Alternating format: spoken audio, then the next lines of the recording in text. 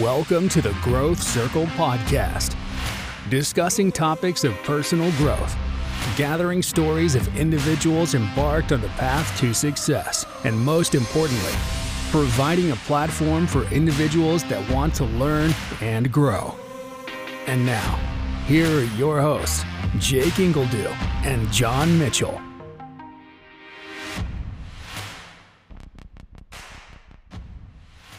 Do you have a property that is in rough condition, has tenant issues, or a project that never got finished? Then you need to contact HomeLink Properties. This Springfield, Missouri-based company will give you a fair cash offer on your property, completely as is, the same day you reach out. If you're an investor, HomeLink Properties can also put your house in front of hundreds of cash buyers so that you too can quickly sell your property. Give them a call today, 417-295-0723.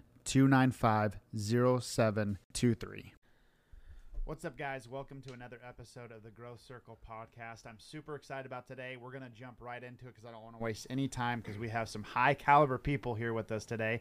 We got Hugh Carnahan. Did I say it right, Carnahan? You did. Okay, good. The hillbilly millionaire, and not Don, but Dane. They were just on their last podcast. Dane, what's your last name again? Logan. That's easy. We'll just call him Mr. Logan. Here with us today, and they're going to talk to us about 2-second lean, which is basically a system for growth, employee development. What else would you call it? 2-second lean is the secret weapon if you're an entrepreneur that you didn't know about that should guide everything you do, and it'll give you 60% more of your time and effort, or your time back without any more effort or cost. Wow. That's a great summary. Let's just jump right into it. Yeah, Hugh. Thanks for coming on, guys. Take it off. Thanks dude. for having me. What's 2-second lean? Just let's start from the beginning. What is it? So 2-second lean started by a guy by the name of Paul Akers, and he took lean manufacturing. Some of you guys may have heard of Six Sigma, which I'm not a big fan of. And what that is he took the lean principles and he applied it to lean. What happened was fat cats in the 80s got a hold of this lean teaching, brought it to the United States, Harvardized it, and then made it a product to sell. And so everything became about selling the service of consulting. Well, Paul Akers basically took that and said, nah, let's apply lean to this lean. And he came up with something that a dumb old hillbilly like me in Missouri, my minimal education and my no spelling, can understand. And so I took that and applied that kind of worldwide. And that's kind of the history behind it. Dane, you have anything else? Well, I mean, originally it was us, right? It was Edward Deming. He was the smart guy after World War II, went over and helped Japan rebuild their economy by using lean principles. So that's the real foundation. Well, the Japanese, in the Japanese fashion, perfected the hell out of it and created Toyota and some of these huge manufacturing giants and excellency. I mean, everything they do is pretty remarkable. And Hugh's had a chance to be on site in Toyota and Lexus and some of these plants in Japan. So he'll talk more about that. But essentially, we then inherited it back, and we're like, oh, it's about efficiency. It's about getting the most out of people that we can, and they missed the most fundamental element, which was building people. It's the culture. So Paul Akers was like, hey, that's kind of an important deal. 2-second lean is 100% founded on culture building. So that's a big... Yeah, the funny thing that Paul likes to point out to people is that we as Americans, as the United States, we taught this. It actually started a little bit further back with Benjamin Franklin. And then so we brought it to the Japanese. It's actually what helped us win World War II. And then immediately when World War II was over, the United States immediately reverted back to mass production and batching. And lots of waste. And we lost all the things that actually won us the war. The Japanese took it and were like, whoa, these guys kind of kicked our butts a little bit, but we can make it better. And so many of the things that we look up to Japan, we actually created, then we forgot. Then we inherited it back and then immediately tried to change what was awesome about it back, in the classic way. And so a 2-second lean is the flavor that says, hey, lean is about developing people. It's about the culture. The byproduct is efficiency, low effort, super, and it's going to sound really strange to any listeners out there, especially if you A, work at a company, or B, own a company. Everyone shows up every day and they're like, I cannot wait to go to work. I love working here. And that's extremely weird. So weird that it sounds like BS. Yeah. So What's the key principles of lean? I think like what's the main points of lean? Why should people develop the concept of lean? So I think those are two questions. I'll go the gist of it. So here's the secret sauce. I'm going to get right into it. Take notes, everybody. I've got my notepad. You might miss it. We have a forced, the first part of the day, no one is allowed to work. You cannot work. You can only make an improvement that can make your own job easier. If you're in the office, you don't check an email. You can make a template. If you're on the factory floor, or you're in the workshop, or you're in a pickup, you clean your pickup out, or you label something. All right. So step one, we have 30 minutes of our time dedicated to that every morning.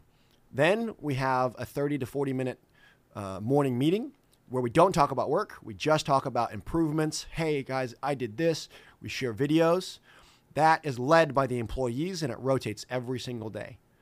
Then after that, we repeat it every day. That's it. Wow.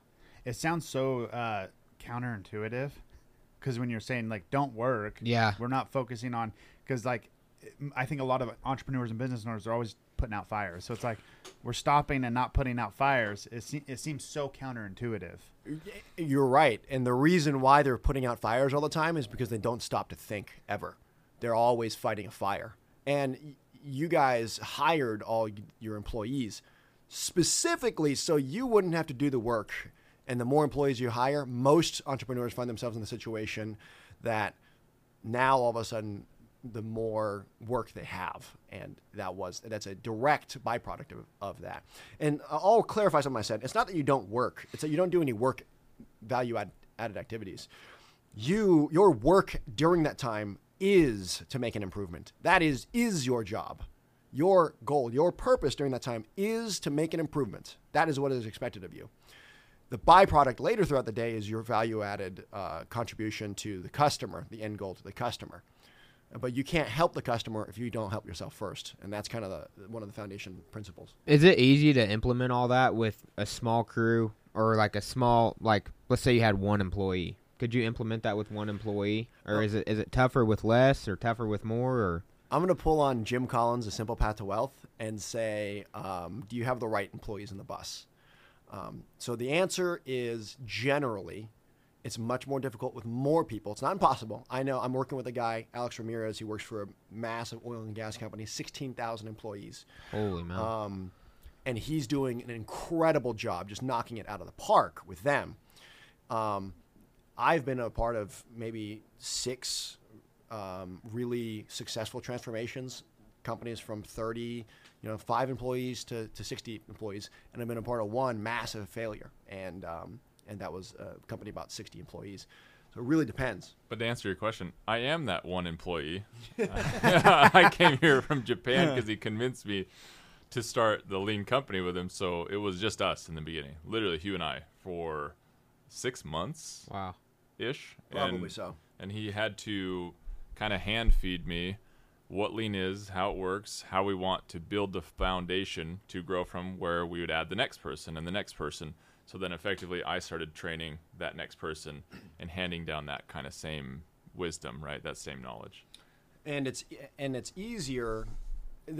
It's more difficult is the owner's resolve to say, hey, this is what we're doing. We're going down this path. If you don't like that, you can go find another company that you can work at that will pay you to not do what that is asked of them. And most of the time, any new employee after you're on the path to lean does not fight it. It's all the existing employees that were there.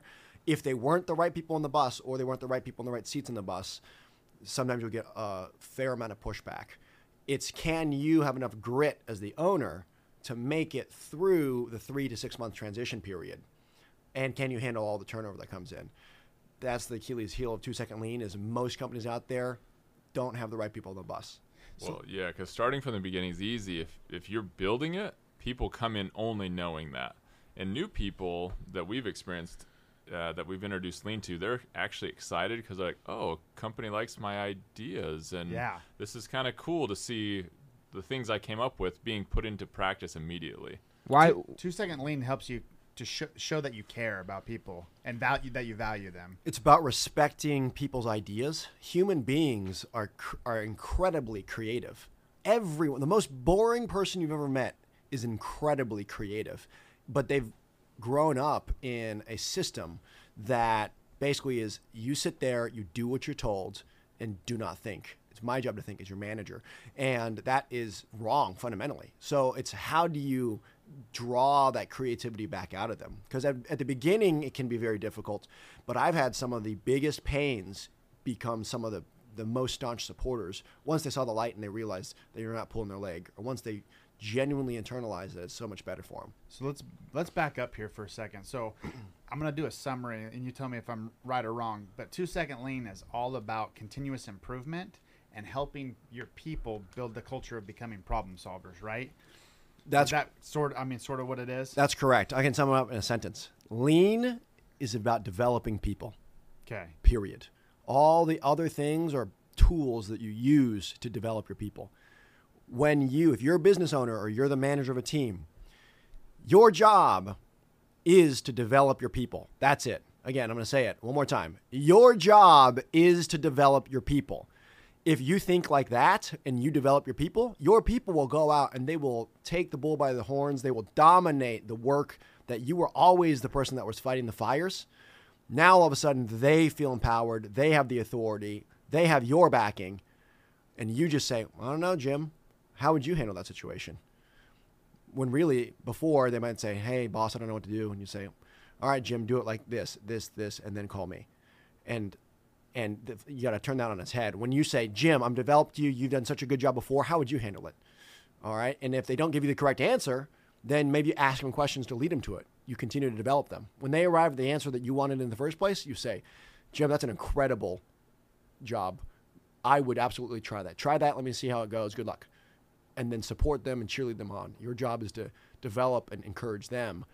And that's all your job is. Why do you see pushback? Because to me, it all this makes sense, and it would make your current employees feel good. Why would you see pushback from employees that you already had on when you're transitioning into lean? Usually you're going to have people in the Boomer and Gen X age range that when they were young men and women in the 80s, sure, management was very like, you do what I tell you to. And when I'm in, and don't think, it's like, you're not being paid to think, you're being paid to pour this molten aluminum or whatever it is. And they had their entire life crushed and their hopes and dreams. So now they're salty about it, and their mission in life is to kind of, haze the freshmen coming in, if you will. Yeah, well, and some people just show up for a paycheck. They're like, I don't really care about all that cultural stuff. I'm here to do my job, and I'm going to go home. And that's really, kind of their attitude. So you have a lot of people who've been doing something for 30 years, and they're like, I don't want to learn a new system. This is just crap, and I don't want to be all in and clock out. Yeah, I don't want to be enthusiastic about crap and make improvements. Yeah. Who's this 25-year-old coming in that thinks that he knows anything, about this? I've been doing pest control since 20 years before you were born, and so you get a lot of that. And then the other big thing is a lot of the times you're not going to have givers on the bus. You're going to have takers. Like you said, they're to punch in the clock and punch out, and you're also going to have, we have so many pest control places to get to. And you're going to tell us that we are going to take an hour and a half of our day and not get to those pest control places? They just don't they have not played to connect the dots to realize the reason you are so backed up is because of inefficient process throughout the day. We actually had a hilarious example at our morning meeting this morning that we can go into. But a gentleman left his tools at a work site overnight. And then the next day they were gone. And so it led to this massive thing where now we're like, oh my gosh, someone broke in the building. Let's figure out how they did that. And let's screw stuff in. Let's screw screws into the walls or screw the door shut. And then, okay, we'll reimburse him for his tools. What did he have missing?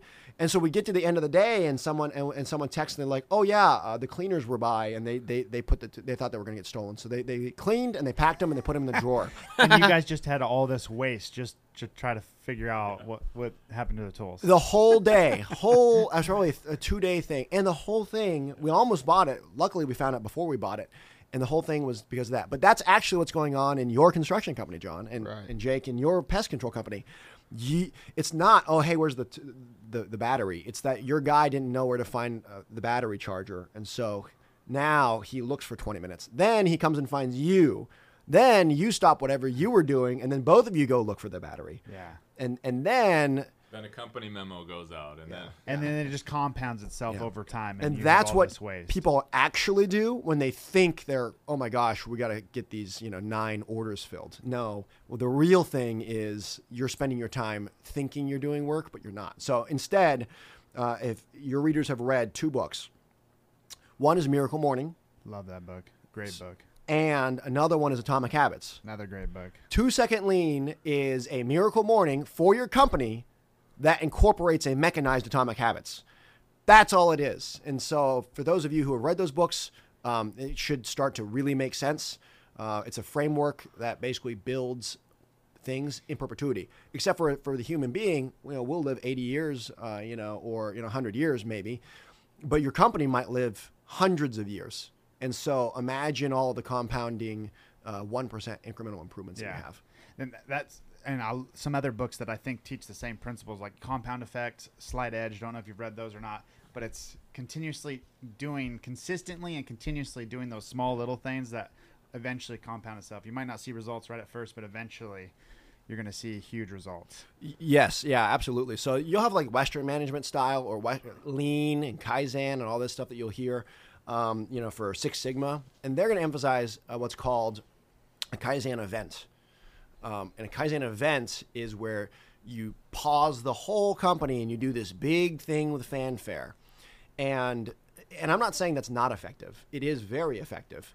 But that became a tool to sell to companies. Hey, hire me. I'll come to a Kaizen event with you. And maybe they have incredible results. My biggest one was I took something from 22 days to 3 hours. It saves that company $7 million a year, every year forever. Wow. That's a Kaizen event. But that event pales in comparison to the hundreds of thousands of micro improvements that happen for 15 minutes, for 30 minutes a day, over 350 workers in China, at our manufacturing plants, that they cleaned, that they labeled things. Hundreds of times someone later, weeks later, would go and they reap the benefits of a label being clearly defined. Oh, these are the screws I was looking for. Wow. You can't stack it up. It is improbable. Like it's very, very difficult to stack up the progress. Let's talk about implementing 2 Second Lean. Let's talk about because there's 8 areas of waste, right? Can you talk about that and like how to get people to? I guess it's to get your employees to ask the question like, what's bugging you, what's slowing you down, like what's one little improvement you can make. Yeah. Can you kind of talk to that? Hugh can talk about his waste all day, so it's a good question. You go ahead, Hugh. So. Let's talk about a story, or we'll kind of back it up. Have you ever been talking to a buddy, and your buddy would tell you a story, and then you were actually the person who told him that like 2 weeks prior, and you're like, man, I was who told you that. Yeah. Okay. So the reason why is because your buddy did not remember who told it or even what room they heard it in, but they remember the story. Mm-hmm. Okay, so we're going to weaponize that. You go to ancient cultures, you have the elders passing knowledge down via stories to people. It's because humans are pretty dumb, and we really can take a story away because it paints a vivid picture in our mind. Which is interesting because think about the Bible. That's a lot of it's parables or stories. It's only stories. Yeah. And so people can be like, oh, yeah, Jonah and the whale or Jonah and the fish and whatever. And now you're going to remember that. Yeah. It's all passed down. So what you want to do is you want to weaponize that ability for humans to learn via stories, and you're going to do the 8-way story. And so the 8-way story, I can give you an example one. We can pick something. Markers aren't hung up. Okay, we got markers. All right, so in this room, you guys can't see, but imagine there's a whiteboard behind me here, and there's 5 markers that are there. All right, so here's the 8-way story. It's going to be about the markers. So the first one is overproduction. Overproduction doesn't mean you're not going to use all the markers. It means that you have more markers than you can use at one time. I can only use one marker at one time, so there are 4 counts of overproduction. Because of the overproduction, there's now transportation. Somebody had to get those markers from wherever they were, from Walmart to this building, from this building into this room, from this room out of the package, and then onto that board. In order to use it, where do the markers have to be? Right On there, the board. You have to lift them up and then actually write on the board. So they still have to travel up, maybe 36 inches or so. So here we are. That's transportation waste. Then you have inventory waste. Because you have overproduction and you had to transport them, now you have an inventory. You have an inventory of markers. I've never used those markers. I don't even know one of the tips could be dry. So now you have to manage them. Have you, not here, but some of you guys have offices, places where you'll go and you'll think that, oh yeah, there are 4 markers there, but 3 of the 4 are dead, and there's the red one, and no one wants to use the red one, or something like that.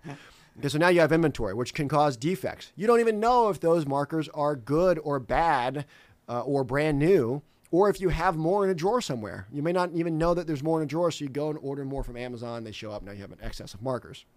Then there's overprocessing. I'm sure none of the listeners here have been a part of a meeting where you had somebody start to write on the board and it got worse and worse and worse because the markers had a defect because there was an inventory of the markers. And then they threw that one away. And then now they had to pause the meeting to go find a marker from a different room. I'm sure that's never happened to anybody here. I've totally seen that.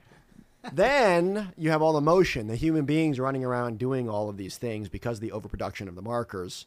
And then you've got waiting. Who's waiting? Well, the marker's waiting on you to use it, but really you have a bunch of team members, and if they're having a meeting, they're probably executives or higher ups. Now those people are waiting for you to get the marker that's not dead. And then finally, you've got the wasted employee genius, which is, and then hold on, there's one more waiting. Your customer's waiting on you guys to finish having the meeting, who's waiting on the guy to go find a marker, right? So now it's all rolls back to you being able to serve the customer poorly. And then there's a wasted employee genius. That guy could have been writing when he needed to, but instead they were running around doing all the stuff. You also wasted all the time for the people that are sitting attending the meeting. So that's a great example of the 8-way story in a simplified format. Holy crap. So you would look at these situations, right? Whether it's markers, by the way, how many markers you got? Oh, 4. Okay, cool. Do they work? We don't know, I hope right? so. They're brand new. We have no idea. So to Hugh's point, every situation you come across has an 8-way story. Once you learn to see the waste, the story helps you remember them. So he could go through them like clockwork because the story helps you remember how the wastes work together, and then you can learn to calculate the motion involved, the distance involved, the waste involved. Then you can start to see an improvement. Well, someone's like, what the heck am I supposed to do? I have 4 markers, I have to use them, and you're telling me there's this issue, right? They could be dry, there could be defects. What's your better solution, and why does it matter? It's as simple as... So Dane, what's a better solution? And I'm going to give you guys the secret ingredient, and Hugh will... There's one thing that will anger Hugh more than anything. It's going into an office or a space and seeing markers laying flat or upside down. So he didn't notice those. That's why I pointed out. But you always hang the markers tips down. Tips down. To keep them moist. To keep the ink Yeah. all at the bottom so they work every time. And when they're out, they're out. You don't know. There's no like, oh, were they on their side too long? Are they dry? And you do that by a little piece of Velcro.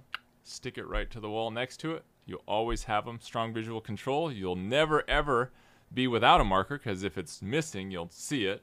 And if it's there, you'll know it's working. And it's going to be less motion because you're not going to have to pick from down up. Yeah. You can just grab and you're there. It's always arm height. You got it. And 85% of the population is right-handed. Where should the markers be on the board? On the right side. On the right side of the board, statistically. Unless you happen to have a statistic room or, hey, this is my personal office and I'm left-handed, then you should probably plan your systems and processes around there. Now, instead of reaching your arm down by 19 inches, grabbing the marker, reaching your marker up by 19 inches, you can just reach your arm straight out, grab the marker, and then across.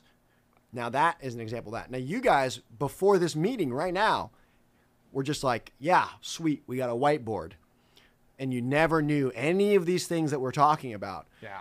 But every aspect of your company has a probably multiple times worse example of exactly that. You know, I guarantee it. You- Walk through briefly go through what the 8 wastes are. I know you did it through story mode, but walk through that, and then how do you get your people to recognize waste and train them up to learn that process or that storytelling? Because I'm assuming you guys are doing that in your morning meetings. Right. One of the worst ways to do it is going to be memorization or talking about it. One of the best ways is through stories and then also having them teach. So before we can go, so I'll go over the 8 wastes real quick, and then I'll go into how we can, how you can effectively teach, not just this, but anything. So the 8 wastes are overproduction, followed by transportation, followed by inventory, followed by defects, followed by overprocessing, followed by motion, followed by waiting, followed by wasted employee genius. Now, wasted employee genius is the 8th waste. However, it could also be considered the first waste, because if you don't empower your employees, you're just going to set them up for failure because they're going to keep repeating the things over and over. So you guys can go look that up. There's a great 8 waste story. You can look up Paul Akers' 8 waste and they'll show you that. But the question was, how do you teach this? All right, so during the morning meeting, all right, so step 1, every day you force everybody, they're not allowed to work. Their job is to, John, what was their job? Their job, wasn't it talk about how they could be better, improvements? Before that, during 3S time. Don't work. Don't work, make an improvement that helps their own job. The requirement for the improvement is to save 2 seconds or less, or more. So that's sorry, 2 seconds or more. So Okay. that's where 2-second lean comes from. Say that one more time. So their first step in the morning is don't work. Focus on how they can save 2 seconds or more On their job. One thing. Now, everybody is required to make one improvement. So now they're getting the tangible benefits. Now you say, okay, well, cool. I have a label that saved me 2 seconds looking in this bin. Except for it saved you 2 seconds and every employee that you have that uses that bin 2 seconds for eternity. That's what actually happened. Then you talk about it. Well, during the morning meeting, that guy's going to shoot a video. And he's going to share the video on the screen. Hey, here's my improvements, and I created this this label. And so now you're celebrating him or her. That person is now going to share the 8-way story. And they're going to say, all right, it's about these nuts and bolts in this bin, and I labeled it. The nuts and bolts is, the overproduction is, hey, I have overproduction because I can only use one bolt at a time. Not means that we're not going to use all the bolts eventually, but it means that right now I can only use one at a time. So I have overproduction, which leads to transportation. I got to transport the bolts from this bin to the parts. Then from there, I've got inventory. Now I got to make sure there's nothing happens to these bolts, and nothing gets wet. They don't get corroded. All right. Then we got defects. I don't know until I try to use the bolt, is the bolt even in spec? Then you've got overprocessing. If it is a defect, now you got to go get another bolt. Maybe it's across the room, and so on and so forth through the 8-way story. But you have them tell the story during the morning meeting. And that's where the rubber meets the road. And really, what the essence is you have them teach the 8 wastes. Every single person teaches the 8 wastes over and over and over until you can't not see it now. It'll drive you insane. You'll be at home, and you'll be doing something, right? Like my front entry, I completely re-envisioned the whole thing because I was like, always running back to shoot on some cologne all the way in my master bedroom, which is, over 30 steps away, and then running all the way back to get my keys before I walk out. 60 steps. And I was like, why wouldn't I just put my cologne right here on my, the shelf right next to my door? And that has saved me so much time and headache, where I'm up and out the door in the morning so quick and with ease, right? But that's the whole idea, is they're teaching it. You're not. They're not memorizing posters. They're not like synergy, all that stuff from 80s and 90s. So. I think I heard Paul too say in his book, you know that this is working when your people are doing it at home. Oh yeah, like that's one way to measure it. So these people, so you have one employee, a different employee every day, tell how they're going to improve by 2 seconds, and then tell the 8 way story. Correct.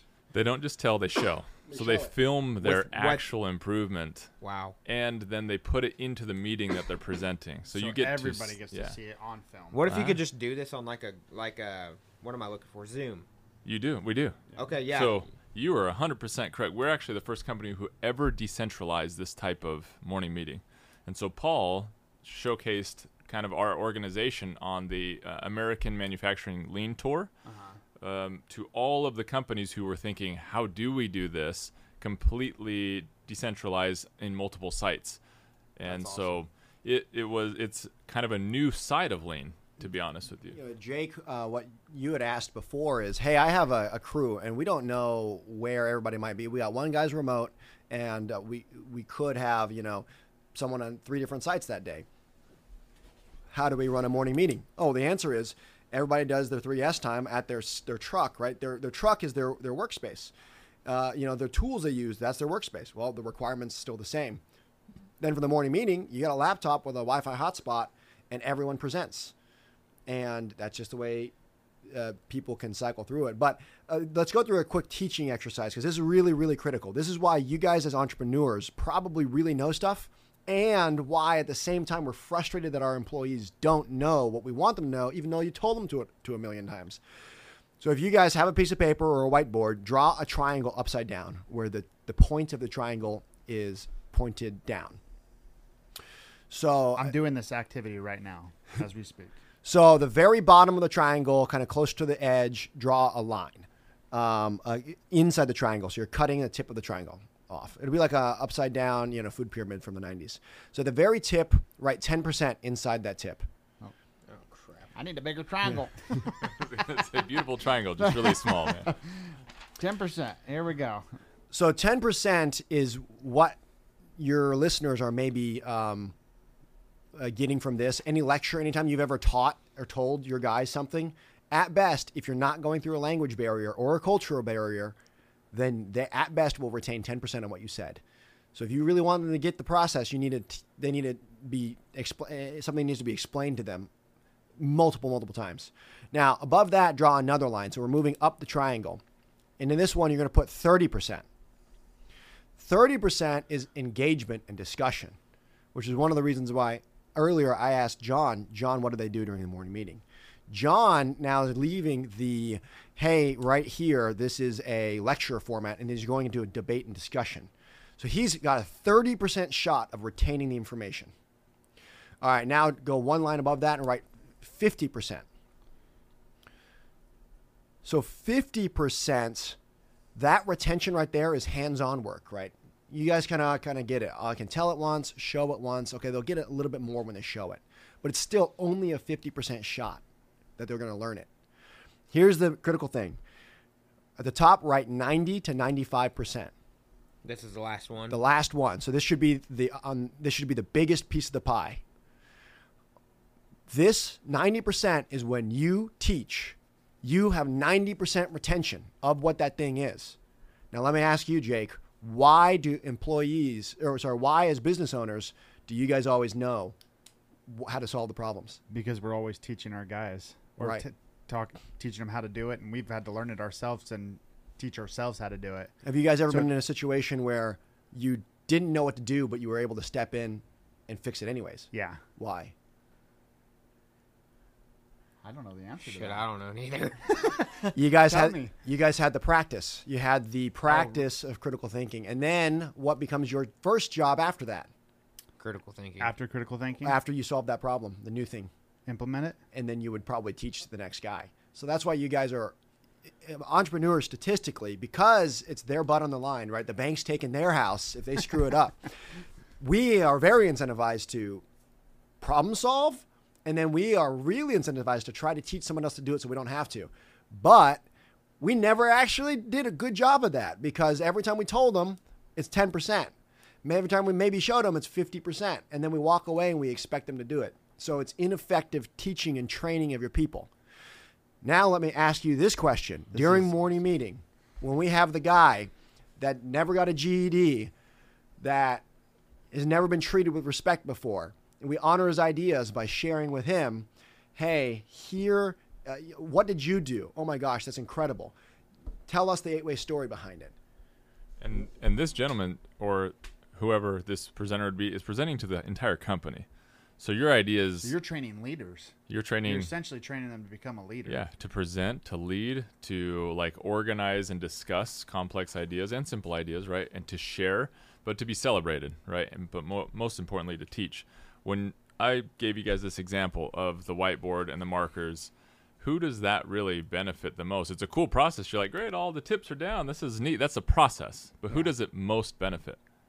Well, if we go, I think 2 people. But if we go to the story, right, at the end of the day, it's the customer, right, Yeah. essentially. Yeah. But it also benefits the employee, right, because it makes Yeah. their job a lot easier. So now every time he walks to the whiteboard, let's say he presents constantly. He's someone Uh-huh. who's up in front leading meetings and the marker's always there. It's easy to grab. He never, ever has to worry about the whole run around, find who's got the marker game.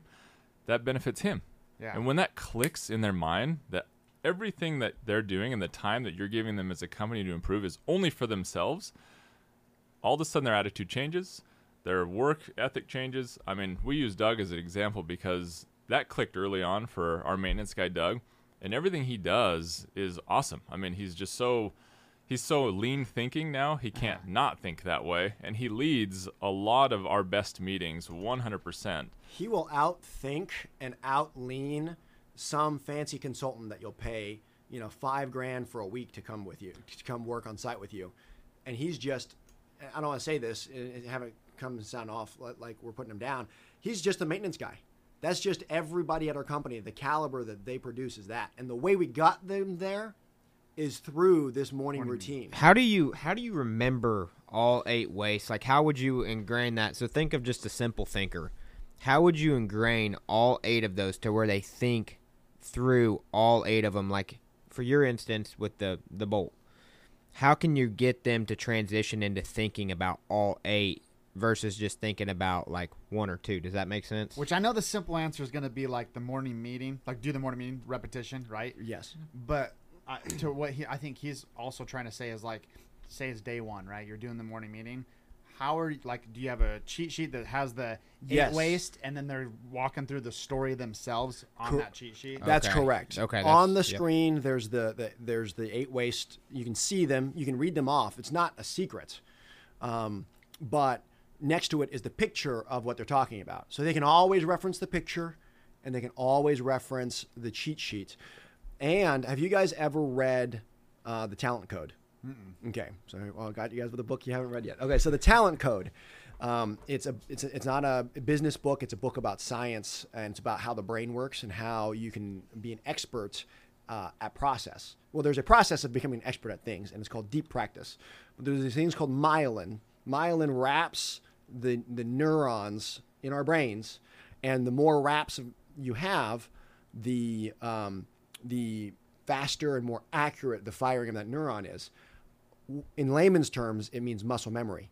But you can actually build myelin, and you build myelin by deep repetition. Right. So just like Atomic Habits, when every single day you're doing this thing and you're associating it, everyone in the company is engaged in deep practice. And you can find out more about that in A, the Talent Code, or B, well, at one point I'll have to write this book.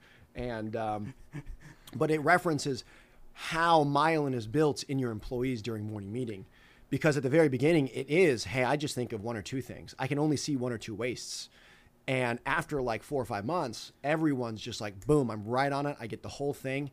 It's not, can I see the waste? It's, I'm looking at this thing. How can I apply all of them, and what can I do about it? Well, it's just like driving when you first learning to drive. Like, imagine, think back to when you first were learning how to drive. Like, Terrifying. You were stressed out. You're like, blinker, like all this stuff you had to think about. And now you can like be daydreaming, no joke, and I'll somehow get to the location you were getting and you weren't even thinking about it or doing it because it's so ingrained in you with that muscle memory. It's something else really important to add, and this is why we call it culture building more than process building. They did an experiment in India years ago. This really smart scientist said, I'm going to go put computers out into these rural villages. Computers that have certain software and things programmed into them, and I'm just going to leave them there for the children to mess around with and like discover on their own with no explanation. They just plugged them in, put them on internet, all of this stuff. And they were testing to see how ingenuitive that a child's mind would be and how curious, right, in a group setting. And then they, did the same thing with kids in school in America and I think a few other places. And then they checked back in on them 3 months later just to see what they discovered on their own. And this was a pretty fascinating study. And long story short, when they went to check these groups in India, these kids that had no access to public schools or anything, they noticed that, one, they were speaking English. They thought that was the weirdest thing in the world. They were like, how did you guys figure out to learn English? They said, well, we realized that the language on the computer was in English, so we first had to teach ourselves English to understand it so that they could even figure out what they were looking at. And then they learned how to access the internet, and the internet brought them to some. And then he said, well, tell me about, I think it was like space engineering or something like that.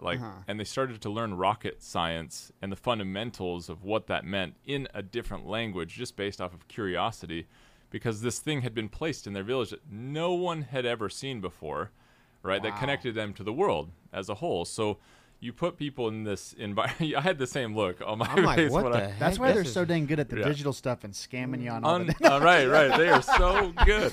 But what it comes down to is the critical element of learning these is you're learning it in a group environment. So your peers know what you don't know. Where you may blank out on a waste, and this happens all the time. You'll be like, I remember this. I'm on waste 3 inventory. What was next? And someone every single time out of the group's like, oh, it's either motion or it's defects or whatever, and then they help each other keep learning and reinforcing that knowledge as a group think. Yes, and as the leader, we've normally said, hey, here's the 10%, go ahead and do this, right? Or here's how you do this thing. What's our job as leaders? I said it early on. To build people. To develop people. One of the best ways to do that, the most effective ways we can do it, is by asking questions. So in our company, none of our leaders are allowed to give answers. We can only ask questions. After the person, so we will know the answer. We'll have to ask that person questions until they get there. Well, one, it reinforces the leader or the site lead, the team lead, who you always want to know the thing. They have to now be an expert because they're teaching via questions. Right. Then the moment that person actually completes, you walk the person to the answer. I'm going to pull some random other employee over and say, hey, Billy, awesome job with that. You figured that out. That's incredible. I want you to teach Jim what you just learned by only asking questions.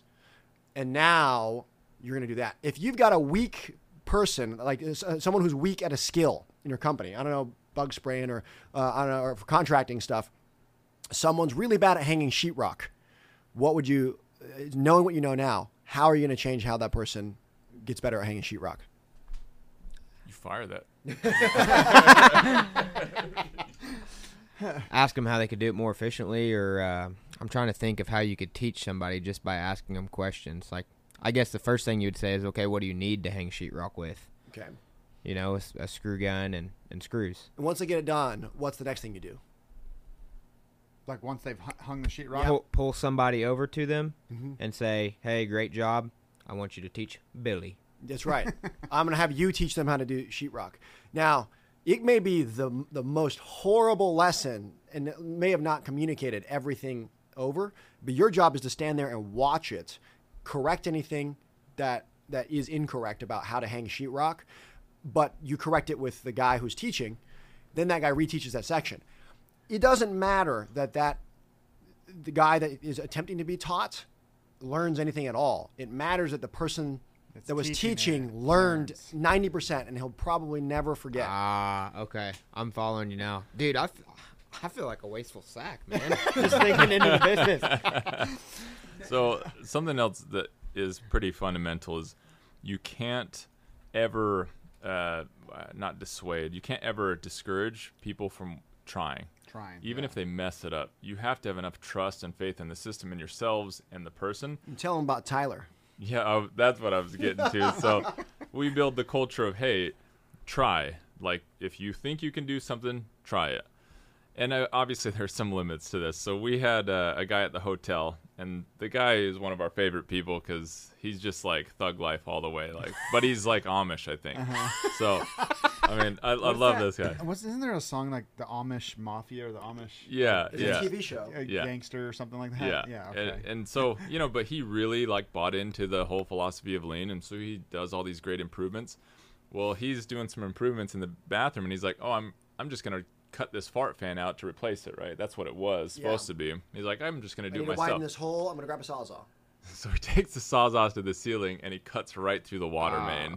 The man. gun just starts blasting him in the face, and like he's probably panicked out of his mind. And it was an expensive lesson. And it caused like $3,000 worth of damage. Yeah. Holy crap. Yeah. But we didn't fire him. We were just like, yeah. Actually, we encouraged it.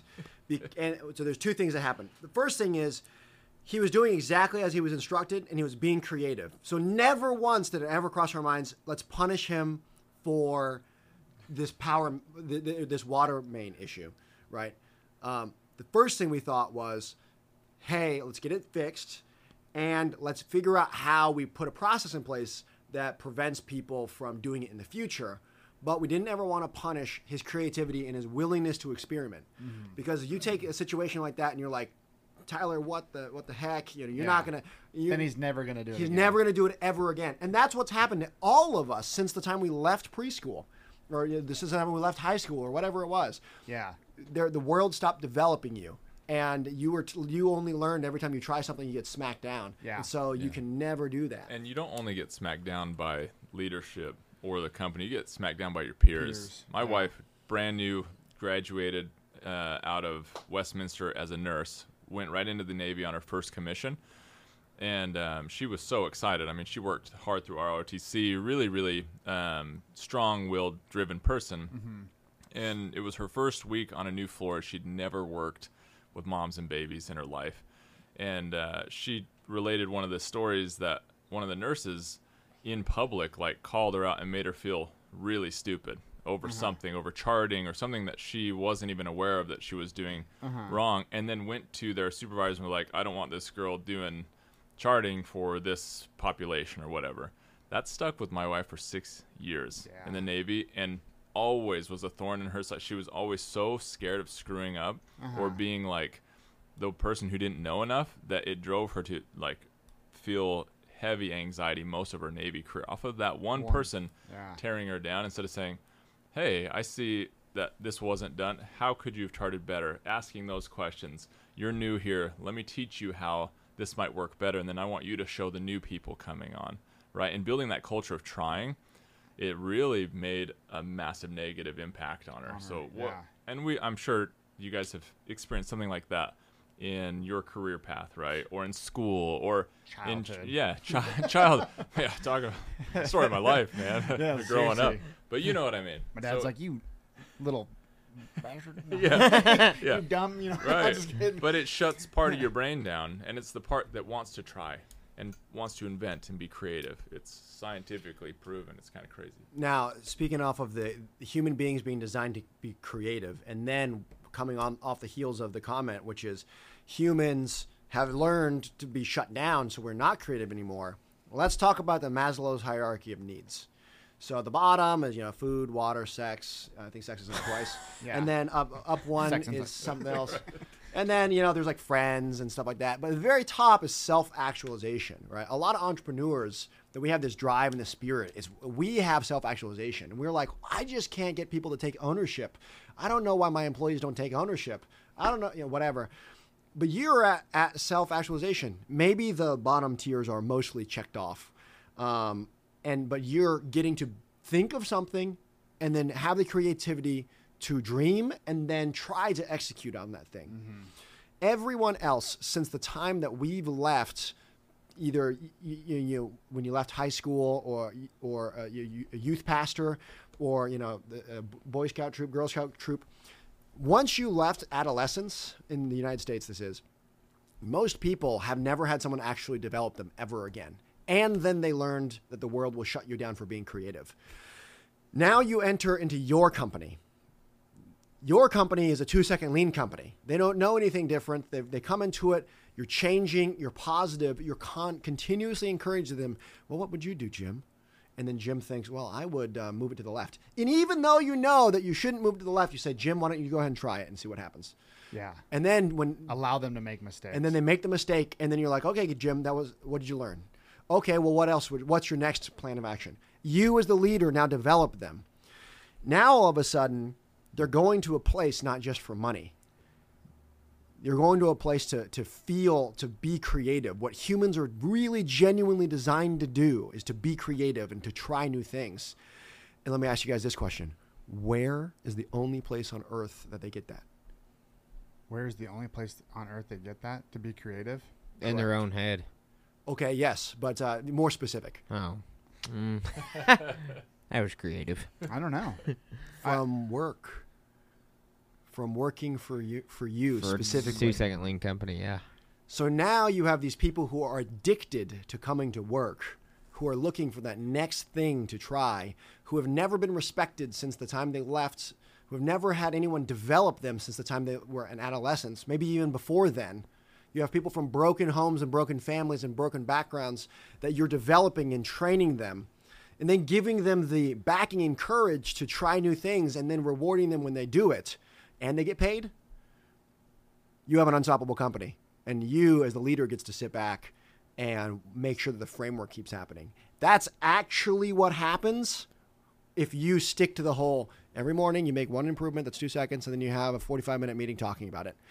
And you do it every day.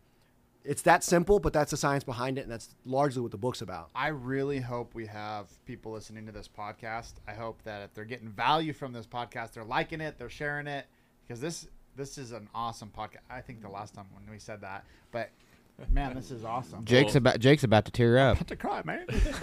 This is just great. I want to backtrack way back to the morning meetings. When you were getting somebody to film the 8 waste and tell the story and show the improvement, is everybody filming at this time?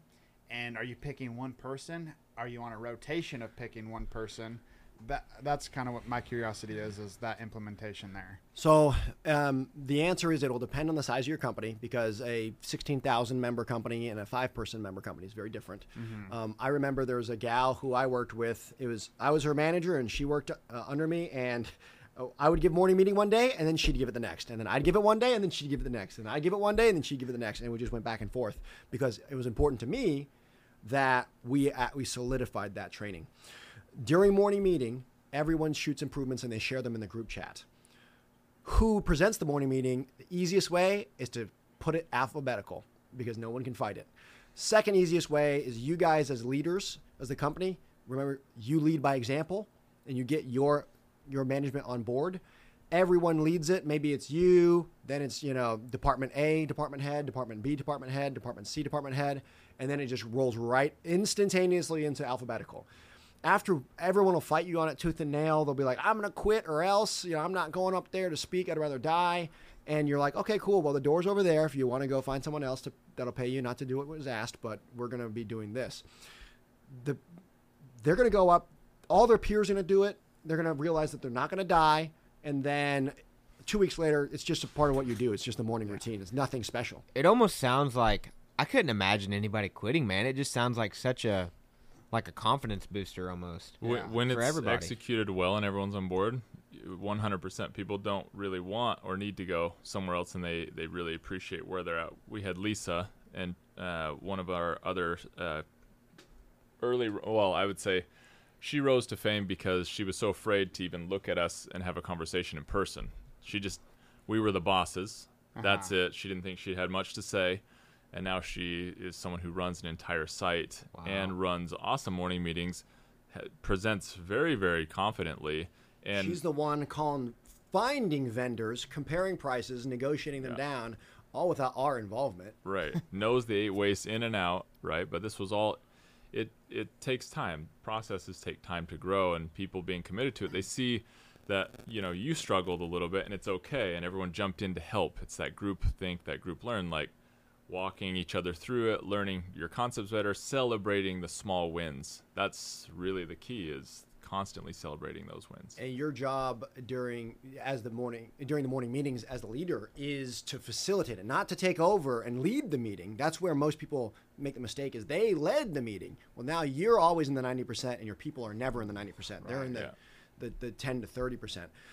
You bring every person who presents up to the 90%. And they're teaching. And you're teaching them how to ask questions of their peers, which brings their peers to the 30%. And then as time passes and it just cycles through over and over and over, it's second nature. So even when you first started, when it was just the two of you, did you guys do a morning meeting and you do the same thing and just rotate it daily? And Yeah, always a new improvement, always something. But Hugh's all about building the mechanics behind whatever the process is, so that neural network pathway, he wants that to be ingrained strong. So it's and then once we had one more employee, it was 3 of us cycling through it, 4 of us cycling through it, then Doug and Lisa, and everyone just got so good at doing it. It's like I don't even have to prepare a morning meeting. I could run through it in the back, like it's written on the back of my hand, right? And honestly, the foundation of the book was because I had to train Dane, because I hired Dane, and Dane was second in command, and we had a site that was running already. And I didn't have to train Dane on what lean was. I knew he was going to get that because he cycled through the process. I had to train Dane about why it was important, what was actually happening. Because what's happening is sneaky, and we're open about it too, by the way. No one knows that this is a secret. We're open about it. But secretly, we're training who's presenting. Everyone else gets the byproduct. Oh, and because you're going to go up and present here in a week or two, or or a day or two, you're not going to be the guy who is horse playing and not paying attention and texting on their phone, because you don't like that when you're now in front of your peers and you're looking at 9 faces. You didn't like that guy making those silly jokes and silly comments. And once because none of those guys are bullies and they have a small self-esteem. Well, now all of a sudden you get this team environment, this team player, everything's super positive. Like a month goes by, a year goes by, those people are completely developed in a different way for the better, because lean is about developing people. One quick thing, new hires. I'm guessing your question is, how quickly are people running these meetings? And it's usually 1 or 2 weeks after they're brought on.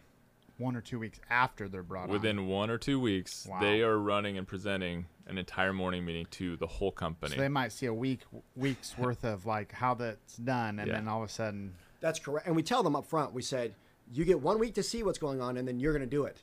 Don't worry. Everybody does it every day.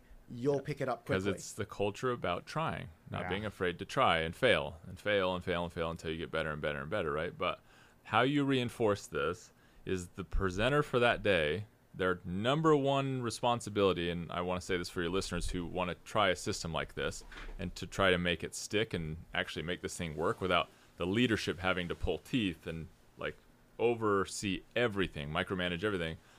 The number one responsibility of the presenter for that day is to train the next presenter and help them complete their morning meeting right after morning meeting's done. So they literally take 20 to 45 minutes and on company time to ensure that the next presenter is set up for success, and that the meeting is not only made, but it's put in the right drive or wherever it's going to live. So let's say you're tomorrow, Jake, and I helped you walk through that. Well, Jake calls me in the middle of the night. I'm so sorry. I am sick as heck because I ate some bad guacamole. Well, you're right, and it happens. I mean, this is real. And so the next day, everyone's like, oh my gosh, the presenter's not there. What do we do? And that creates panic. Well, if Jake already put his meeting together and I helped him, who's the best person to present that meeting? The guy that already presented the prior. Because I know how you put it together. I know the points that you wanted to talk about. Now, let's say I got sick. Both of us ate the same guacamole over lunch. Anyone on the leadership team can log into your morning meeting, pop it up, and present it. You have it through a PowerPoint, so it's already... It's Google Slides or whatever. But or it's PowerPoint. Shared PowerPoint. Gotcha. So it's a shared PowerPoint that already has probably the same stuff you always go over. Correct. And they just have their little 1-page or 2-page slide where they input their stuff. Exactly. Right. So Monday morning, this happens all the time. Monday morning. Light bulbs are going off, boys. One Monday morning, we all showed up to the office, and we have external teams. We got a lot of people who do meetings or whatever. And the people presenting just didn't show up on the meeting. It's like, what the heck? We didn't hear from them. There was no communication. So we log in, go into our drive, and their meeting's pulled up. And we're like, well, they had done the meeting. That's weird. So we just jumped right into it. Meeting starts at 8. So I popped it up and said, hey, guys, I'll take this one. I had to put my meetings off for the last week or whatever, because everyone, you and I, still do them. And I was able to run an awesome meeting because they had everything. Everything was there. And then we find out their internet was down and they were up in Buffalo and they just couldn't connect. And they're all freaking out. But the meeting went on flawlessly. And when they jumped in, I was still able to continue to lead it as they would chime in because they had put all the improvements. That's awesome. What if you guys are going to be like on vacation or something and you can't be a part of the meeting? That never happens. We don't leave. No. No, it just goes on. If someone takes PTO or they're taking, they're going to Florida or taking their kids to Disney World or whatever it is, Yeah. you just tell our scheduler, and then they just update the dates that so-and-so's out of the office, so it just Or goes you off without a hitch. switch. The old switcheroo, like, hey, I want this day off. You want to switch our days? It's the same with the morning meeting. You put it on them to organize a different presenter if they can't present. Oh, you're going to be out of town that week? Cool. I think you're on the meeting. Just find someone to switch or cover you. Nice. And if they don't, one of us will because we're there and we don't care stepping in for good employees. Gotcha. I'm getting light bulbs too because I was telling Jake I've got iPads in our work trailers Right. Oh, that we yeah. keep track of stuff on. And so I'm like, man, we could totally Zoom this thing. Just Yeah. pull the iPads out and all have a group meeting. And we do that. The other day, Nixa had a storm roll through, and the power was out when we showed up. So for morning meeting, we just stood in the parking lot on my phone, and we're still a part of the morning meeting that day. Yeah. Do you do this like, okay, so I want to know how in depth you do this. So I've got W-2 employees, but would you go as far to do it with subcontractors that you bring in as well? Say, hey, if you're going to be a sub for me, you're doing this 2-second lean. It would depend on my business. I would say anyone that you have 100% control over and your business depends on how well they do things, yes. Okay. If they're just a sub, then I don't know. It depends. I just don't know. It depends Well, on how they're a sub. In a perfect world, the answer is yes. If they're willing, you 100% teach them and draw them into the culture. And we work with a contractor who's been open to letting us come on his job site, teach them the fundamentals of lean, 8 wastes, and then really kind of decided, hey, where do they want to go as a contracting crew? How valuable would this be for them to run it on their own, for their own teams? But they're always willing to learn from us, and we're willing to share knowledge 100%. Right. So for those of you who hadn't listened to the previous episode, I'm a real estate investor. We have a real estate investing team, and we depend on our contractor. Our contractor is open-minded and wanted to learn. So because he wanted to learn about 2-second lean, I gave him all the resources because it's going to directly benefit me as the end customer if he has an empowered team and all the good things about 2-second lean. But if I have other members of the core 4 that aren't on board, so that's their business, that's their job. I'm not going to tell them how to run their business, and then I'll also maybe I'll keep in mind other replacements if something goes south with that company because I'm less confident in that company because they don't have the systems and processes about continuous improvement than I am about my contractor who I basically don't have a backup plan for because I'm so confident in his abilities. Where can you get that cheat sheet you were talking about for the 8 waste, the 8-second, or the 8-way store? I can make it available for I'll email it to you guys and maybe you guys can just make it available Awesome. for download. Yeah, we'll put it in the show notes. Well, one other thing for all of your listeners, I like to say viewers, but I guess it's listeners, right? Anyone who wants to tune into our morning meeting, we open source it. So we let hundreds of outside companies just tune into our morning do that, whenever they want. So we prepared our team, whether Hugh and I are there or not, if a guest pops in to run just like they would any other day. So we have random people popping in, Paul Akers himself, and other awesome. huge like company owners and industry owners as well. They'll just pop in randomly. They'll just be a black square on the thing, and you have no idea who's there. But anybody's welcome. We'll give you guys details on how to do that and connect with us to show you the mechanism in place, like in real time. Perfect. And we don't tell any of our team who's coming ever. We're supposed to be inspection ready at all times. So if Paul Akers shows up and we have just a complete mess of a morning meeting, Paul's going to see that, and our team knows that. And so every day they make a preparation as if it could be who knows what. So I have two. Go ahead, Dan. You were I going to was, say I something. was gonna say, we still mess up. I mean, it happens. It's inevitable. We want we want our team to never have that false sense of security. Like it's always gonna be perfect, and we'll tell you when people are showing up or whatever. So be as prepared as you possibly can. And we do it so many times that 90% of the time it goes off without a hitch. Gotcha. But yeah.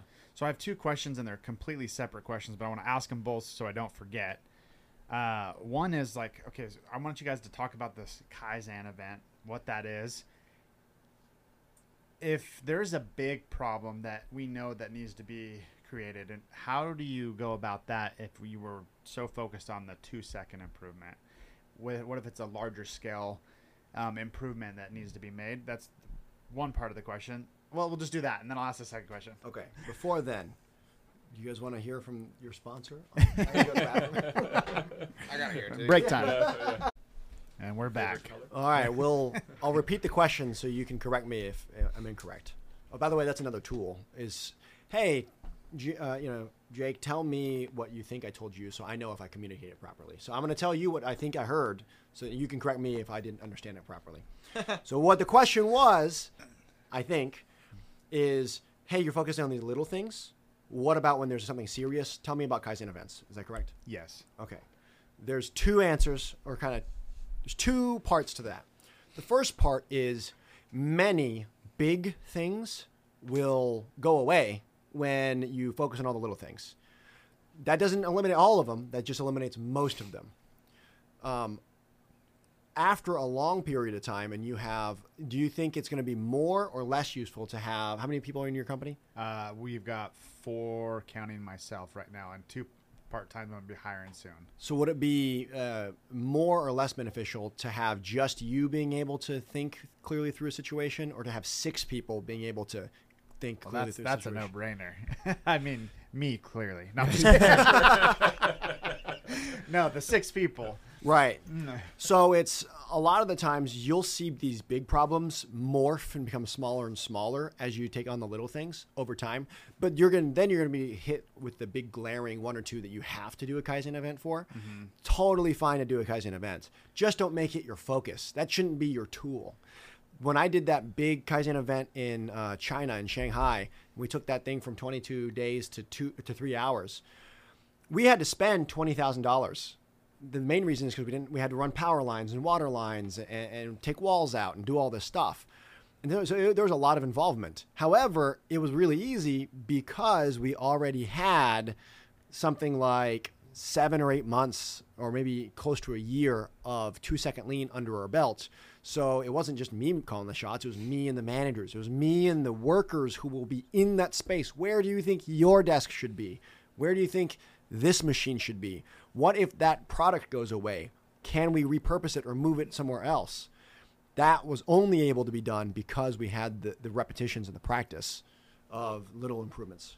And the only thing I'll add to that is Hugh's getting at understanding the essence of what that big problem is, and it's usually the 300 problems that led up to it. So it's asking why 5 times. Why is that a problem? Why? And he'll go through this whole event, right, with one you're faced with more of like a boulder-sized obstacle. Here's an example of one. Why is there oil in my driveway? Oh, because my car's leaking. Why is my car leaking? Oh, because they used a poor gasket. Well, why did they use a poor gasket? Oh, because middle management was instructed to save money, and so they went with a cheaper material and saved 5 cents. Well, why did they do that? Well, because they didn't know that quality was the fastest way to things. And why is my car leaking oil when it's a Tesla? So, but because it's not a Toyota. Right. That's so funny. But understanding truly like the roots of the problem is so you're not just going to go spend 20 grand to fix some machine. You'll fix all the crap that led up to that machine breaking. Your team will, because they'll have the best ideas, and then you'll spend the 20,000 so it never happens again. Right. Gotcha. To rephrase what Dane was saying, is almost all the fires you guys are fighting are the symptoms of the root cause. And we rarely actually take care of the root cause. So when you deep practice every day of, hey, make my job a little bit easier. What are the 8 wastes? Make my job a little bit easier. What are the 8 wastes? Now you have 5 or 6 people in your company looking that way at everything they do. First off, most of the properties just disappear. But the second thing is, now when you do tackle the big issues, you guys can ask the real questions. Is it even worth it for us to carry that product? Do we want to just sell that machine? I have a question for you guys. You made me think of something. In the meetings, when everybody's doing the 2-second lean, are you as the owner doing the 2-second lean too and trying to find a 2-second improvement? Yes, every day we participate. We are also in the cycle for morning meetings to go up there, the number one failure point I see is that the leader is the one that's always leading the morning meeting. Mm-hmm. And that needs to be one of the first things that you need to sidestep. Everyone needs to be leading the morning meeting. You're just some guy that's a part of that process. I think we should highlight this because I think it's important as a leader to be the example, right? Because like me being a person that I've come to love to delegate. I'm like, oh yeah, we could just delegate this out. I don't have to do this. I'll just delegate it out to my management. I'm sure that's not the wise thing to do. You cannot delegate lean, and that's one of the biggest pitfalls of American style lean that started in the 80s was when they started using lean as a tool for efficiency and not as a culture building thing. Because when you have 6 employees that are fully culturally engaged, that are at Maslow's 5 as far as Maslow's hierarchy of needs, that are getting their effort and their creativity outlet from work, it's almost like I'll go back to Good to Great. I think it was like Nucor only puts factories where there are farmers, because you can teach a farmer how to smelt steel, but you can't teach a farmer's work ethic, right? And so they hire 5 people, work them like 10, pay them like 8, and everyone's happy. And you're going to get that kind of commitment and results from everyone being paid more, being able to do far more. Gotcha. Real quickly, what is a Kaizen event? And then after you answer that and talk about that a little bit, let's hop into exactly how your morning meeting's structured. Yeah, Kaizen event is pretty simple. It's just a Japanese term where they sit under cherry blossom trees and drink tea and relax together. It's nice. Sounds great. So the word Kaizen, it just means to make better, or to make. It means continuous improvement. Continuous improvement is what it is. But a Kaizen event is where you normally would stop an entire process. You'd stop a whole department, and then you would bring everybody together, or at least key problem solvers together. Usually it's the department head or maybe the owner or division head, depending on the size of your company. And then everyone sits there and thinks about mass organization, or maybe these machines should be here. Maybe we should add power there. Maybe, moving the big boulders all at once. So like this whole process needs to be realigned. We are going to move machines, redesign departments, how people come into spaces, how they go out of space. I mean, it's a big, huge lean event. Gotcha. Right. It's basically just a very large scale of what you should be doing every morning. But yes. And they drink tea. And they can be very disruptive. So you want to use them sparingly. Disrupt them as in, okay, you did that. It took a week. Now you're a week behind on your orders. All right. But then it's also a catch-22. If I don't do this, how much further will I fall behind? Right. So you got to be tactical about it. Gotcha. So let's talk about the structure of your morning meetings, like exactly what it looks like, the breakdown of it, like some things you go through. And I'm assuming there is some creativity with this, right? You can adapt some different stuff into your morning meetings. But talk us through like your morning meetings. If you would hit your structure for the week too, because I know you said you do some stuff at the end of the week. Okay. Yes. Before I do that, well, hold on. There's something about morning meetings, about 3S time that I didn't communicate earlier. It's a why, but I can just do that now as we go into it. So here's a normal morning routine. So we start at 07:30 with a quick 1 to 2 minute meeting on a Zoom call. Check-in. And it's a check-in. You're verifying that everybody's okay, all the sites are good, everyone's at work. And then B, you roughly go over what our 3S focus of the week is. And during that time, they will then do it. So for instance, this week, ours was video SOPs. You take your phone out, you record how to change a light bulb. That's the focus. Everyone gives an example. What are of the that. 3S's? I don't think we highlighted that. That's that a much. fantastic question. So we call it 3S time.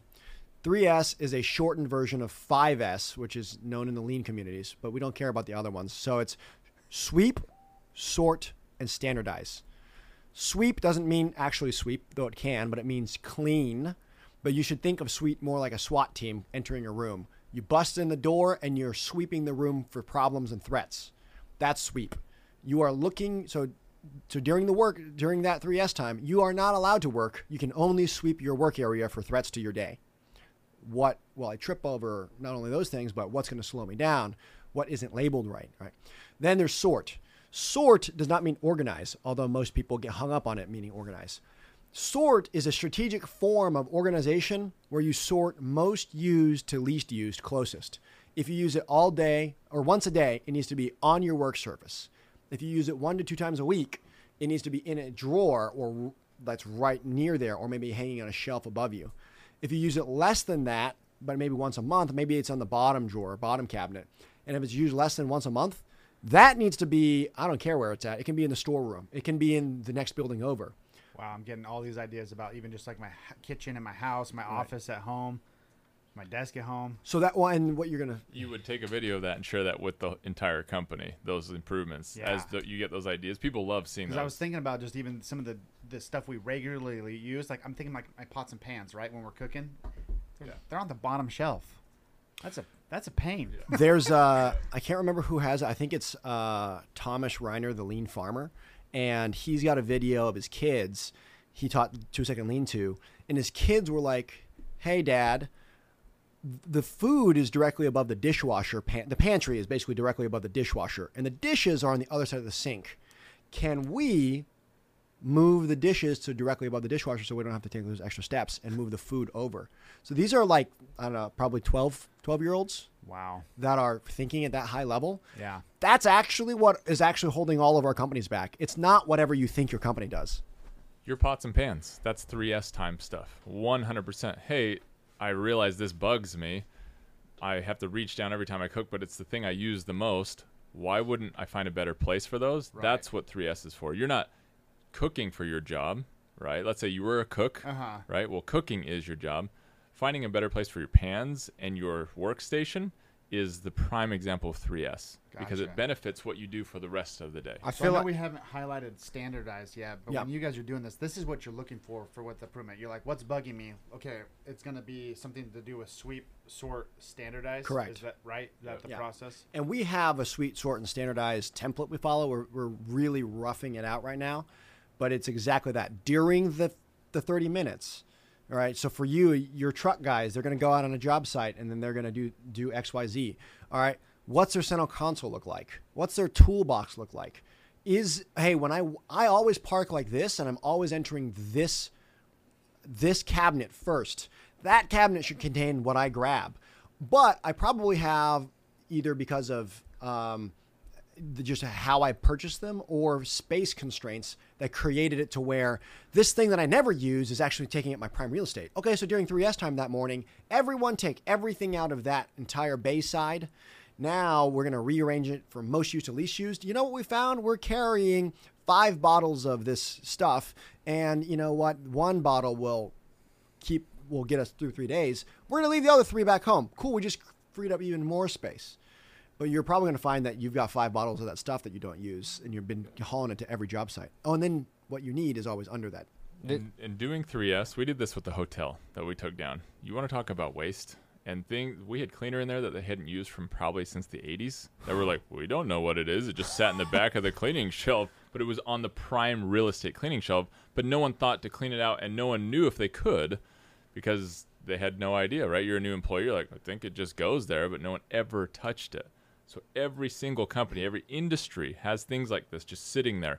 A pot or a pan never used, right? Right. Cleaning supply never used. Some sort of tool or whatever. Clipboards with paperwork from the 90s or who knows what. Plastics, all kinds of things. Always in your way. The junk drawer. Every work has, every house has a junk drawer. Every work has like a junk drawer in every department. Yeah. And a junk, if we look at our center consoles of all the work trucks, I'm sure they're full of exactly what you need, and it's super simple to get to them. But no. So then the last one's standardize. Standardize is to make uniform or to make the same. So it'd be easy if you have multiple work trucks, then every truck has the same equipment. You have the same things in the same place. But the real thing is standardizing your processes. Hey, every site does this the same. Step 1 is this. Step 2 is this. Step 3 is that. And we can pull cross-training time. So the first 30 minutes when people show up at work, the first thing to do after the check-in meeting is they 3S their area. That's the time in the day that they're allowed to move their pots and pans. That's the time of the day that they make it easier for them to get to the equipment. That's the time of day that they say, you know what, today I'm going to be hanging sheetrock, but I brought all my tools. I'm just going to take out the 4 or 5 things I need to hang sheetrock. So they're just 3Sing their day. They're 3Sing their day. And every that's day. at 7:30 for the first part of the day. Correct. Okay. And is everybody doing this individually, or like is maybe they're collectively working on, like maybe it's one cabinet where all the product is? Are they working as teams, individuals? It's whatever you deem necessary. Okay. So if you have a team lead, maybe they'll say, guys, today we're going to do just truck A. Truck 1, we're going to get it all knocked out. Maybe you're going to blow through all the stuff that really bothers you, and then it'll be individual stuff. 6 months later, a year later, it'll just be everybody working on individual things. Now, one important thing we didn't mention about 3S time, we're going to go into physiology again. What's going on in the brain? During 3S time, we're going to talk about dopamine and serotonin. This is why people have shopping addictions. How many people are like, maybe just me, I'm like, man, I really want that new gun. I'm going to research that new gun. I'm going to dream about it. Oh my gosh, I know all the specs about it. And in this plant in 1987, this guy had one arm and it makes that kind better. All right, so now I go to, so I have dopamine. It's driving me to accomplish that thing. Well, I click buy, it shows up, I get it, I throw it in my safe, never think about it again. So what happens there is serotonin. Serotonin calms you down from the dopamine, and it leaves you craving more dopamine. So you have 3S time every morning, and you have a guy that says, all right, I'm going to move my pots and pans because I'm a chef. And then the first thing they do is they complete that task. And now their pots and pans are slightly easier. Well, when they set the goal to move their pot and pans, they had a dopamine hit. Then they accomplished that goal before morning meeting, and they had a serotonin hit, which brought them down. Now, that's the very first thing you did that day. Now, the rest of the day, they're craving and more dopamine. It reminds me of, I don't know if I haven't read the book, but I've seen his speech. He's a Navy SEAL admiral. Exactly. It's the same guy. Make the bed, right? Make the bed. And you make your bed first because that's the one easy thing. You get knocked out, you feel accomplished, you get that spike of dopamine, and then it just kind of snowballs. Well, people say you get the dopamine hit. It's not that you got dopamine. That's incorrect. It's that you got dopamine, you accomplished it, and you had serotonin bring you down, which leads you to get more dopamine. Gotcha. So strategically, that's what we're forcing our employees to do when we do 3S time every day. But it's to help them solve their own job. And then they get that more gratification because later when they actually go to hang that sheetrock, they're like, heck yeah, this was so easy. I did that 2 weeks ago. Good job, me. What's the next thing that bothers me? We're probably getting dopamine right now, going over all this. You are.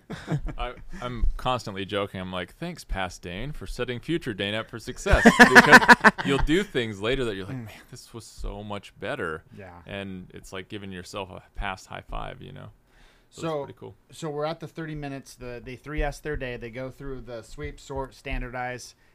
It's the biggest fight that you're going to have. And they're not doing all three necessarily in one. It could just be just one. Yeah, we just kind of generally call it 3S time. Okay. Other companies might call it lean and clean. Mm-hmm. So a lot of it does involve cleaning. Like you had the work day and then things get out of hand, so you didn't put your pots and pans back, or you didn't. Or your work desk constantly gets cluttered. And you're like, today I'm cleaning the clutter, putting it where it needs to be, and that's gonna set me up. Dude, I just am like, imagine if you implemented this in your home. Like, because I've got kids too, and I'm just thinking about all this. Anyway, kids love this. Yeah. By the way, Jake's about to be a lean green machine. Yeah.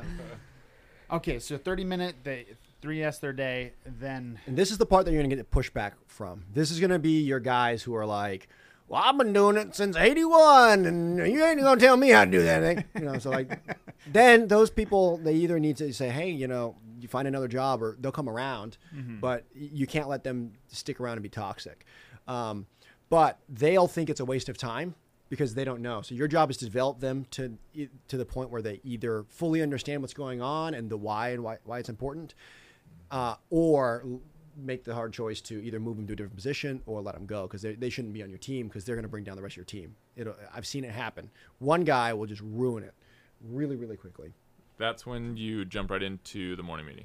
Is where you're getting at, right? Yeah. So it's that 3S. Everyone's feeling good, and you roll right into that morning meeting. Everyone's happy to be there. It is visual. So like we said, it's Google, sheets or it's PowerPoint, it doesn't matter, but you create the template for the company, and that template can be altered by every presenter. So they log in every single day and put in their improvements, update the slide that it's supposed to be on, the principles. We teach, Edward Deming's. We talk about his principles. We talk about principles of Paul Akers, and then we incorporate some of our own company values, and we walk through about a 30-minute morning meeting, and it's for the presenter to learn to teach, to then internalize everything. So let me, I think I'm having a disconnect here. So if everybody's doing the 3S time, correct, at 30 minutes,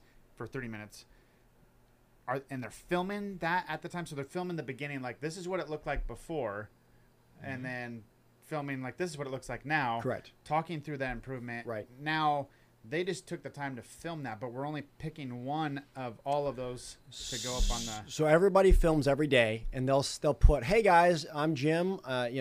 This department, and I this is what I did. I moved the duct tape from over here to over here." Okay, and then they post it, and we have a group chat in our company, and everyone just puts. Are you using Slack for your group chat, or like what are you using for your group chat? It's Signal. Okay. Signal is whatever works for everyone. Okay. Slack is perfect because it's searchable. So if you want to use Slack, that's great. Okay. Now all of it's there. There's a record of it. You also have the positive peer pressure from all of your peers who are submitting videos. Then you're like, oh crap, Jim, Nancy, and Paul submitted a video, and I haven't submitted my video yet, and I know it's going to come up in the morning meeting. So each one individually records what they're doing on their phone the whole time that they're doing it? Not the whole time. I mean, Okay. just something the before and after. Yeah, and it should be short, like 10 seconds, 30 seconds. Sometimes it's just a picture. Okay. And then they also will be keeping a log, so when it's their turn to present, they'll have plenty of material to reference and just take that thing and then present it so to they're the not necessarily presenting on the thing they did that day. It could No. be from previous. Correct. Now, are you as a company keeping a catalog of all this content in a spot? We have a YouTube site. It's offline, so people can't see it, but it's all of our internal improvements. And those internal improvements are what allows us to, we have SOPs. For instance, this morning we had there's a weird light that we have at one of our properties. And so his improvement was, here's an SOP, a standard operating procedure of how to change this light bulb. And so now we have that forever. So instead of sending someone out to explain it, and if we hire someone new in the future, just watch the video. Here's the video. Boom, you got it. And we have this reservoir of knowledge because the standard is everyone has a login on their phone, use our YouTube channel to log in, and now all of a sudden you've got... And so I'm bet you have a process to even sort that and organize that too, and I'm assuming in just like by playlists or just by date. It's just by date, but we can, some of the ones that are really good, we can cherry pick and put in playlists. Gotcha. And if we know they're specifically an improvement versus SOP, we do have definitely a place for SOPs. So all the SOPs go in files that can be grabbed by department. If it's just an improvement, it's just to be shared and enjoyed by everybody. Gotcha. And we have, like, for instance, double bucket. One site came up with a double bucket. It's what cleaners use in a hotel to clean things.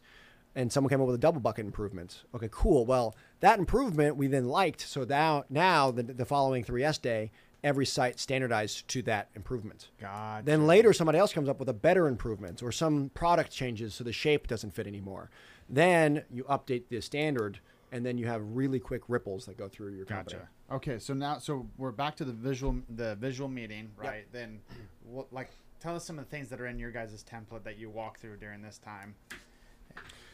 So we have a template. It changes. So from the time that you speak, you're asking us now, we'll just provide you one that you can go download and look through. But effectively at the beginning, we have some stretching in there.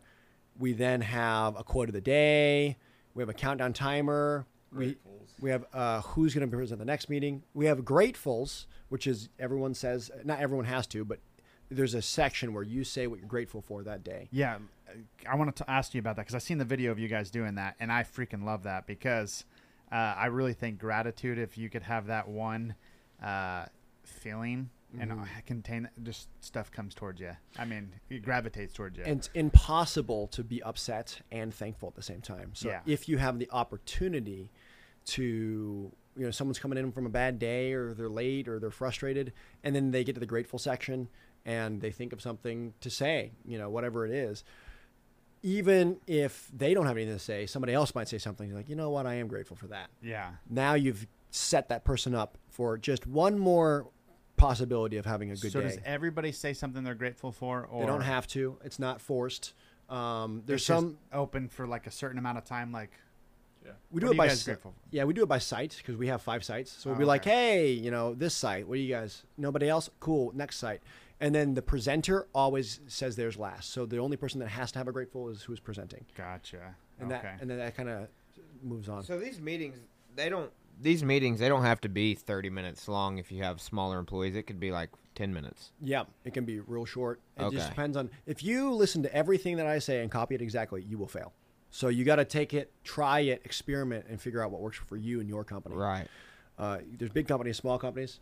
But moving on with that, we also have a raving fans section. And then we have an improvement section. We have the waste of the day. Hey, guys, my waste of the day today is motion. Here's an example of the motion involved in stocking a vending machine.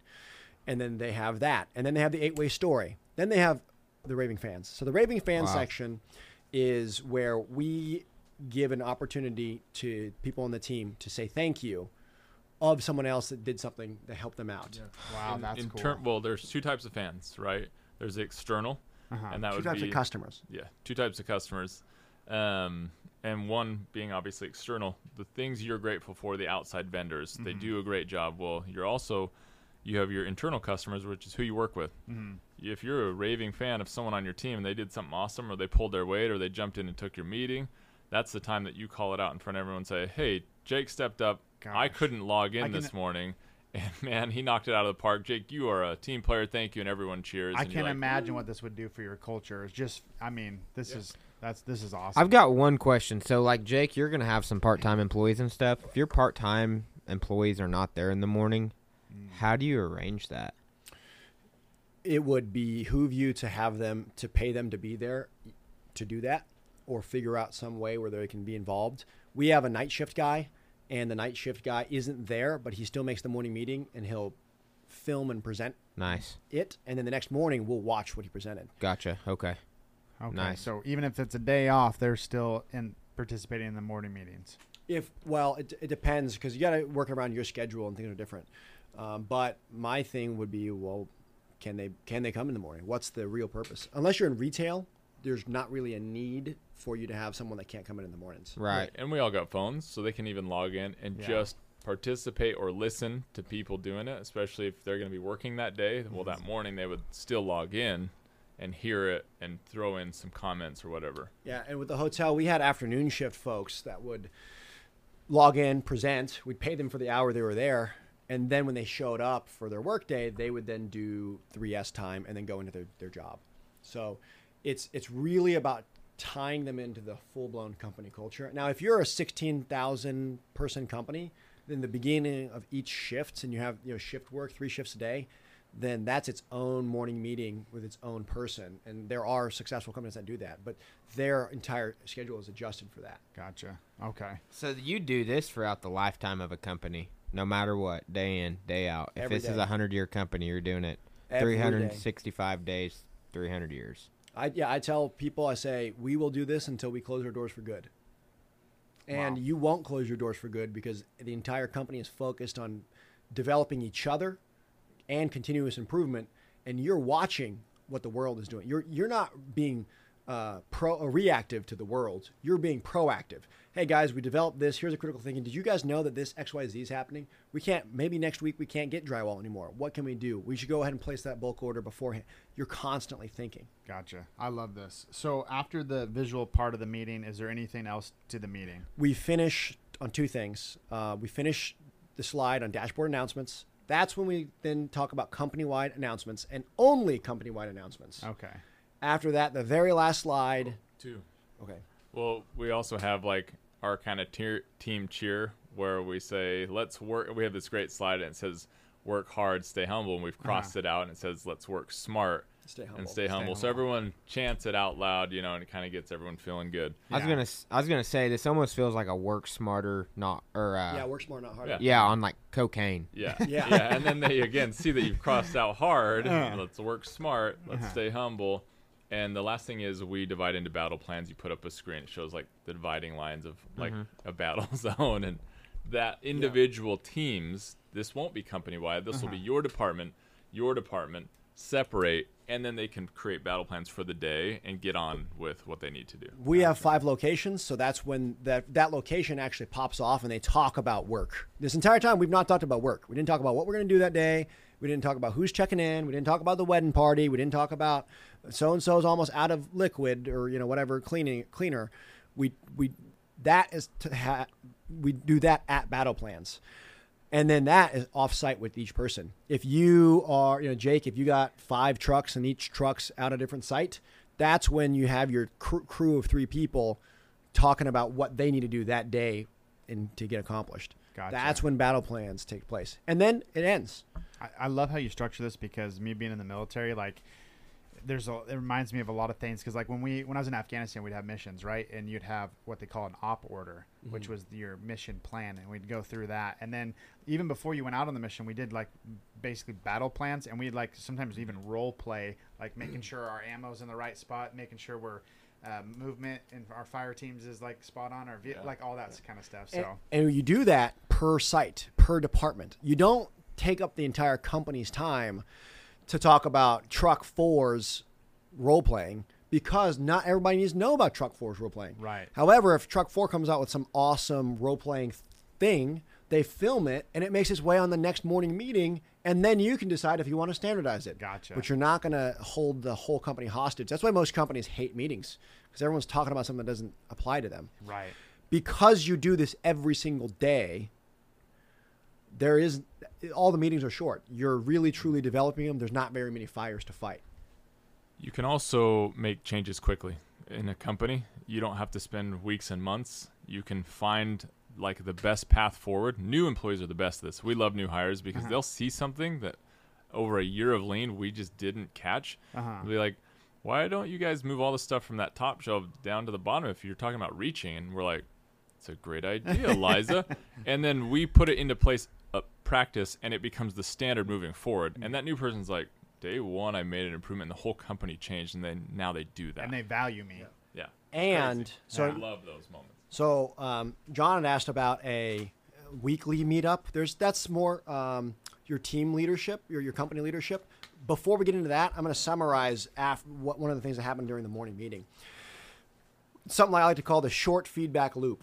You started the day, and remember, we've been talking like 40 minutes about something that happens over about 40 minutes, but this is the important thing. So in the morning, you have the first touch-based team meetings.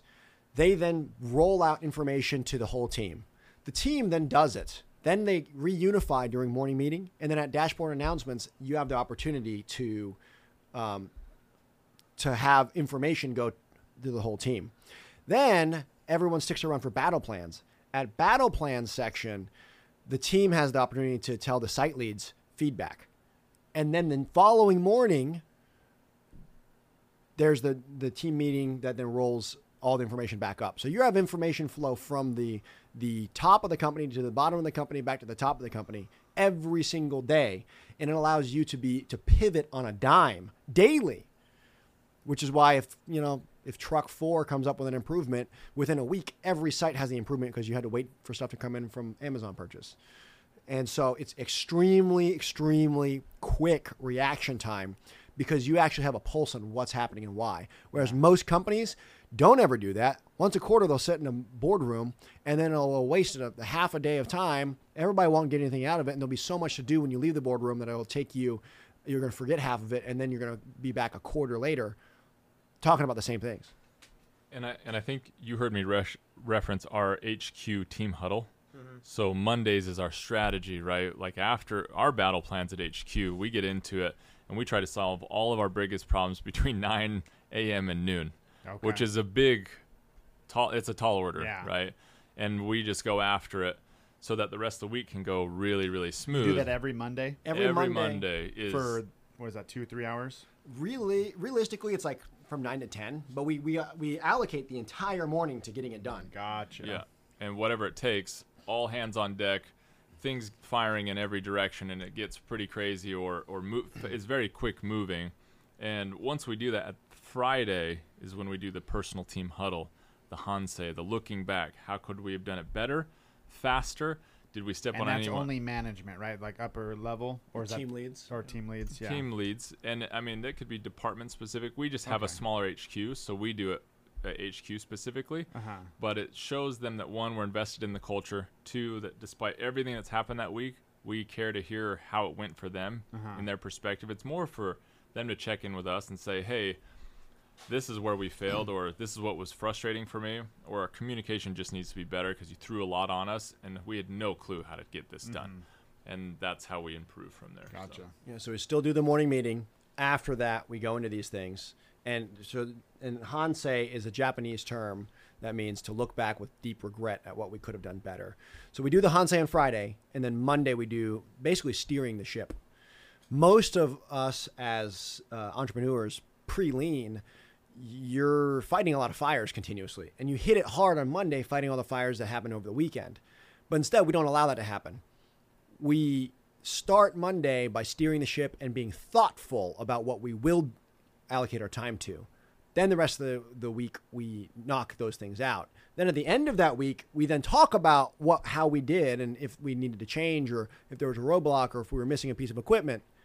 And then we start the next day on Monday referencing the Hansei from the week before. So rarely are we engaging in firefighting. And if there is a firefighting operation that pops up, it's all hands on deck because there's only the one fire.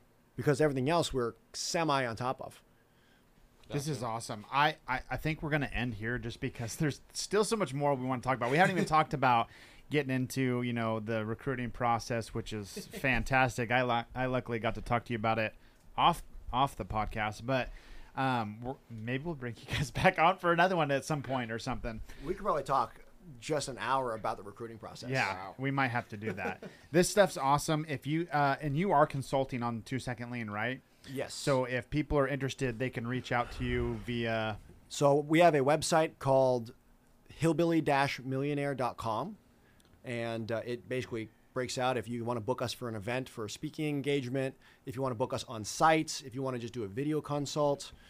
And we do national but also international travel. So we have sites in Ireland and other places, and our team's geared up so when we have to step out to do those, the company can run in our stead. And then we also have a YouTube channel called Hillbilly Millionaire, where I take mundane around the house tasks or business owner tasks, and I try to teach 2 Second Lean from that. So that's another. And he place to makes it connect. pretty fun. You get to see him in a Speedo, so definitely check that out. Well, guys, thanks for coming on. This has been awesome. Really enjoyed it. John, you got anything before signing off? I'm mind blown. I've already figured out so much stuff that needs to be addressed now. That's what I feel like my day is going to be focused on now, is just addressing everything. It's like reading the Rich Dad Poor Dad of how to run a business. Yeah, it's awesome. Thanks again, guys. Thanks. Yeah. Thank you, guys. Thank you for listening to the Growth Circle podcast. Make sure you subscribe so you don't miss any future episodes. In the meantime, connect with Jake and John on Instagram at Jake Ingledew and at John_the_builder. Until next time,